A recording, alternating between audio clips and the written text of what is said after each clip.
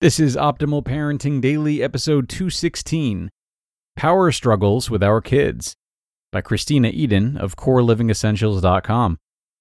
Hello, everybody, and welcome to OPD, our parenting show here in the OLD network. I'm your host and narrator, Greg Audino, reading articles for you that are specifically about how to improve your lives as parents. And today's we'll focus on how different parenting models affect power struggles that parents may face with their children, as author Kristena Eden offers a great answer for one of her own readers' questions on the matter. So let's dive right in and optimize your life. Power Struggles with Our Kids, by Kristena Eden of CoreLivingEssentials.com. Question: I am a mother of 3 children. The oldest is 10 and the youngest is 3. Our house is in constant turmoil. The 3-year-old throws tantrums, and the other 2 are constantly in a power struggle. They refuse to do what they're told. They do not respect my husband or me. I love my kids, but I just can't find anything that brings peace to our home or any sign of them being responsible at any level. Answer: that is a question many of my clients ask. How to parent from love, not fear. How can I teach my children to make better choices? There are many different parenting styles. Each style brings with it a family culture. The real solution is our basic belief principles.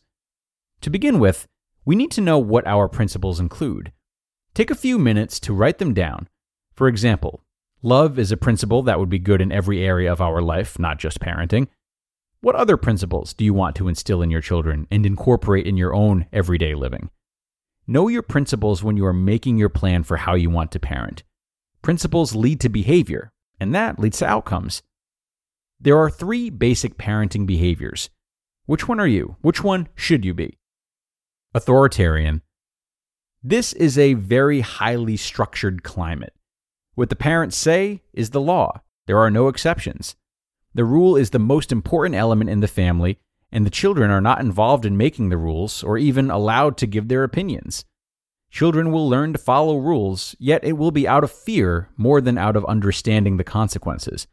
They may not even have any idea what a consequence is, other than what will happen if they break their parents' rules. Children may focus more on their anger than on learning how to make decisions and how to live in peace and harmony. Some questions to ask yourself to see if you are authoritarian. Are you short on patience or have a low tolerance for any exploration or misbehavior? Do you use shame or threats to get your children under control? Are your rules the only thing that matter? Do you have little trust that your children can make good choices? Permissive. This is a more responsive climate, yet there can be total chaos. The children rule. They do what they want when they want. The parents give in to keep the peace, which only reinforces their children's inappropriate actions. These children tend to struggle in academics and in relationships because they have not learned how to live in a societal norm. They do not understand how their actions affect others around them. Some questions to ask yourself to see if you are permissive. Is your home life random? Is there little to no structure? Is the child's freedom more important than learning responsibility? Do you bribe your children or pay your children to do what you want them to do? Do you have no age-appropriate chores around the house? Do you seldom have consequences for misbehavior? Nurturing. This is a climate that involves a balance of structure and responsiveness. These parents trust their own authority that they can create a positive home environment. They have a basic trust that children are good and that they can learn what is needed to live an effective adult life. With this understanding, they can involve, age-appropriately, their children in making the rules and the consequences. The children learn responsibility one step at a time. These parents usually, at first, do things for them. As they grow and watch, we do things with them. Progress continues as we let them do it alone, yet if we are needed, we can be there. The last growth point is when they do it on their own. This one takes trust, yet a good feeling, because we have been with them up to this last step. These steps can be achieved by early teens. With this process, they can learn to be responsible at an early age. We have a tendency to choose one of these parenting styles according to our fear.